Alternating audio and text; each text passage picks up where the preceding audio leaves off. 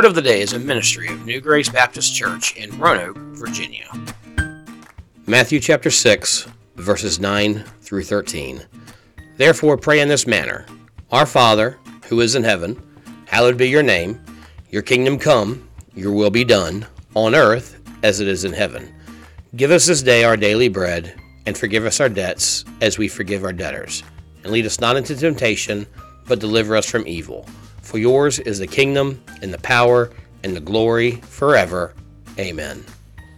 This passage of Scripture is, of course, known as the Lord's Prayer. It's recorded here in Matthew chapter 6 and also again in Luke chapter 11.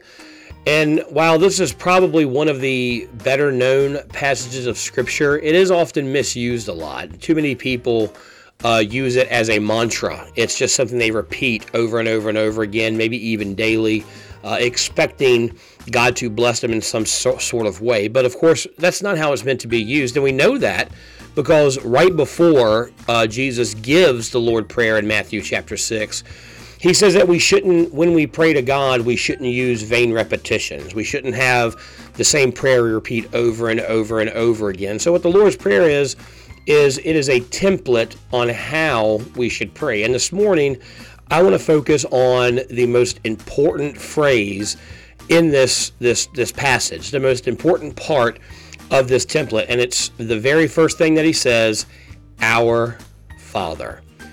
One of the most important things about prayer is understanding who you are praying to.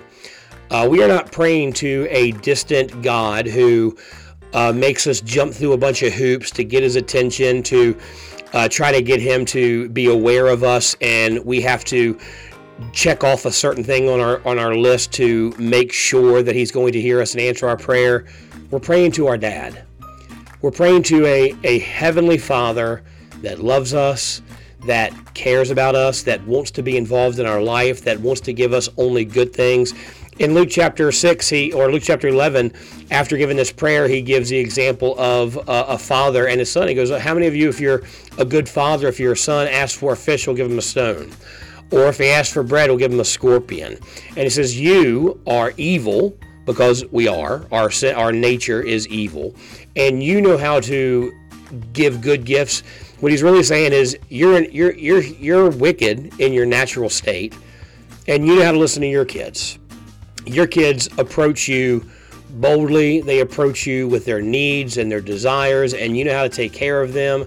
How much more is a perfect father going to take care of you? So one of the things we got to understand is when we're praying, we are praying to our daddy.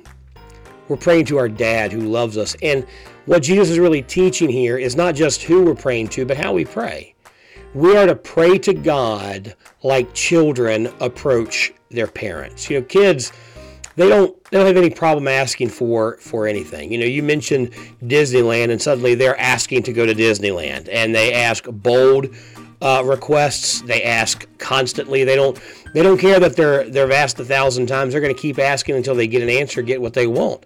They're going to keep coming to you. They don't come at certain times. They don't have a schedule where they say, well, I need to ask my father for this need, but I need to wait until 8 o'clock tomorrow morning when I'm in this special spot. Now, there are things that we should have in our prayer. We should have a place where we go to God. We should have a time where we go to God.